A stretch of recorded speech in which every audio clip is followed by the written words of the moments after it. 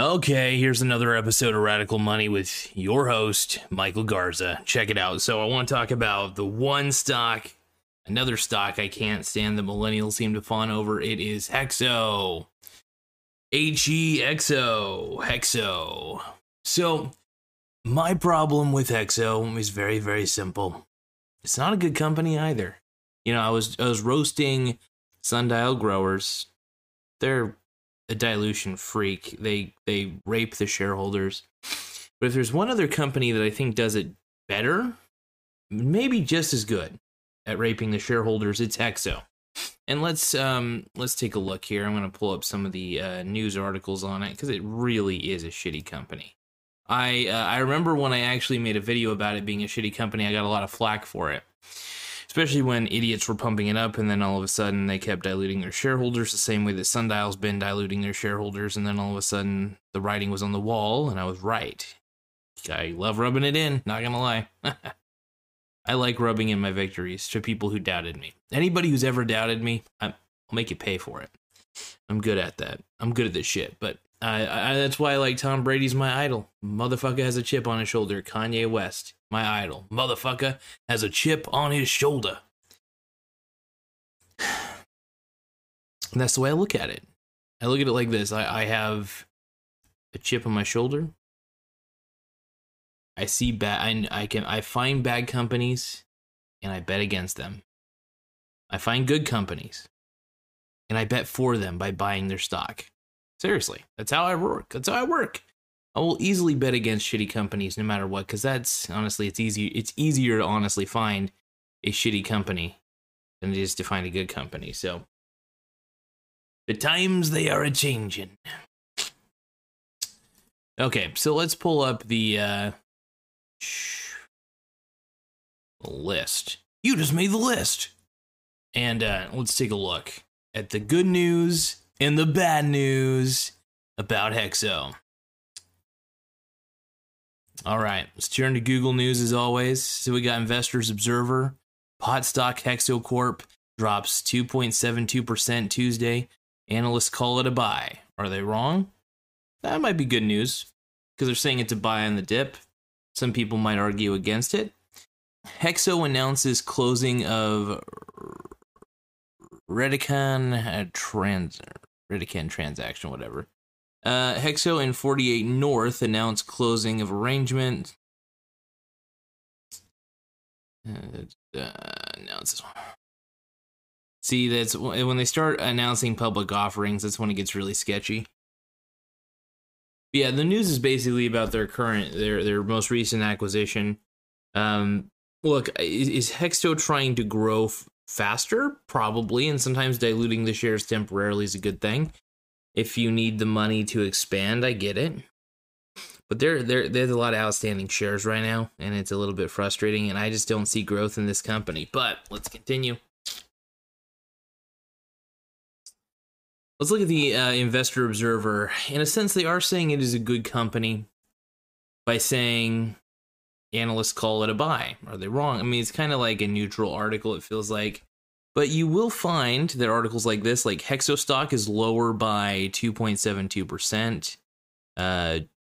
Tuesday, as the pot stock decreases 0.07 cents and underperforms the market. Analysts who followed Hexo Corp on average expect it to increase 117.3% over the next 12 months. Those same analysts give the stock an average rating of buy. That average rating earns the stock an analyst rating of 13, which means it ranks higher than 13 of the stocks based on. Why are analyst ratings important? You can learn a lot about a company from looking at its financial statements and comparing them to other companies. And now analysts who cover an industry in depth can add even more to your research, though. They typically follow a particular sector of an industry very closely. They also pay attention to and ask questions about on earnings conference calls and other events where they might learn information that does show up in the numbers. Investors Observer takes the average rating from these analysts and then percentile percentile ranks those averages. This lets you compare stocks in a much more granular way than just seeing the typical 5-tiered rating system used on most of Wall Street. So what is happening with Hexo Corp stock today? Hexo Corp stock is trading at $2.33 as of 1:58 p.m. on Tuesday, September 7th, a drop of minus 7 cents or 2.72% from the previous closing price of $2.39. The stock has traded between $2.32 and $2.42 so far today. Volume today is less active than usual. So far, 5,457,714 shares have traded compared to average volume of 7,346,421 shares. Yeah, just an interesting article. Kind of leans towards a positive spin to it, from what I think. It's poised for growth, really, and I can see that. I can see the possibility of it being poised for growth, but the way they dilute their shareholders, I'm not buying it. I just can't. You know, they're just going to keep diluting the shareholders, and it's not going to be pretty.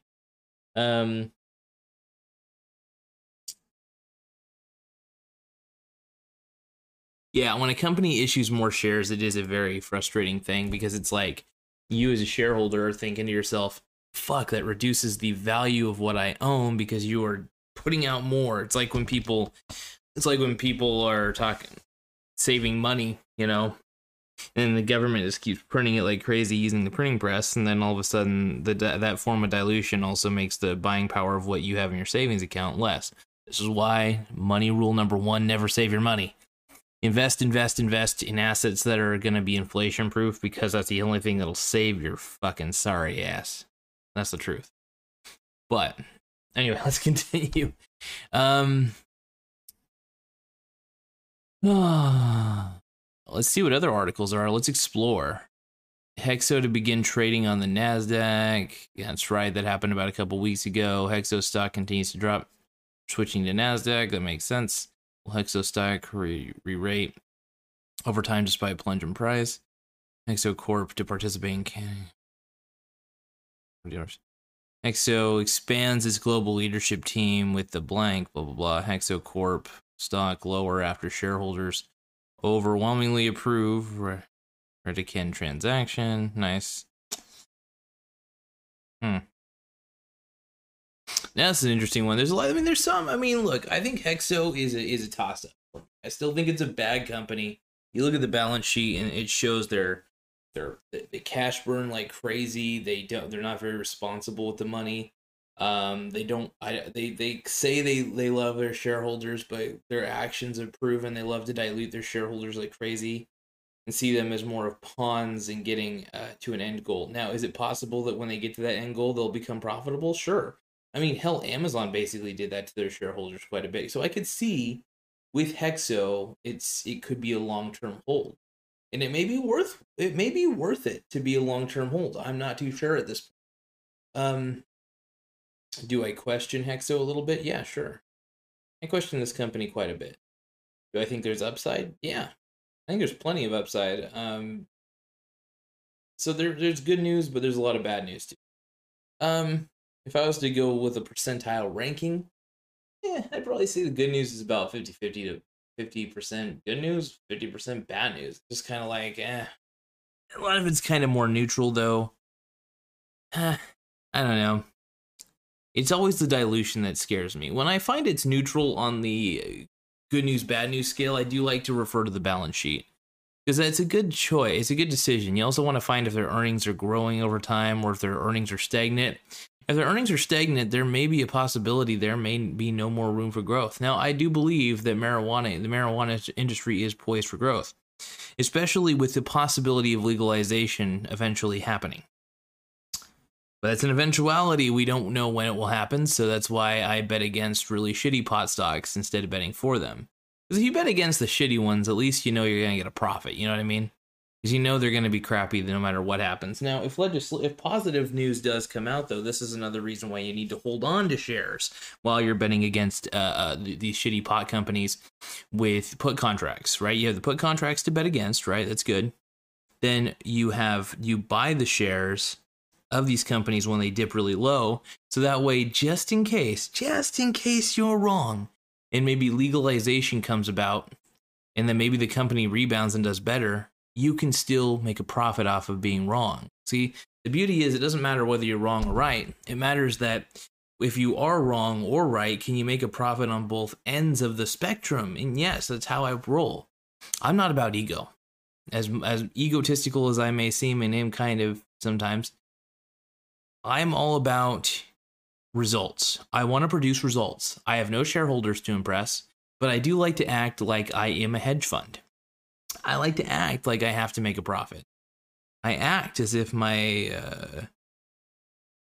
everything depends on it. So it's a big thing for me. I'm constantly always acting like a hedge fund. And I think it's the smartest thing you could do if you really want to if you really ever want to go anywhere, in life. And it's interesting. But anyway, let's see if there's any more interesting news. I mean, all this news spans out to 4 weeks ago, so it's kind of irrelevant, but it's good to look at the past. See, the funny thing is the past news tells you more about the company than current news, oddly enough, because it kind of tells you the trajectory, right? Does it have waves of good news? Ooh, has a wave here of good news. Oh, and then bad news the next month. Good news the next month.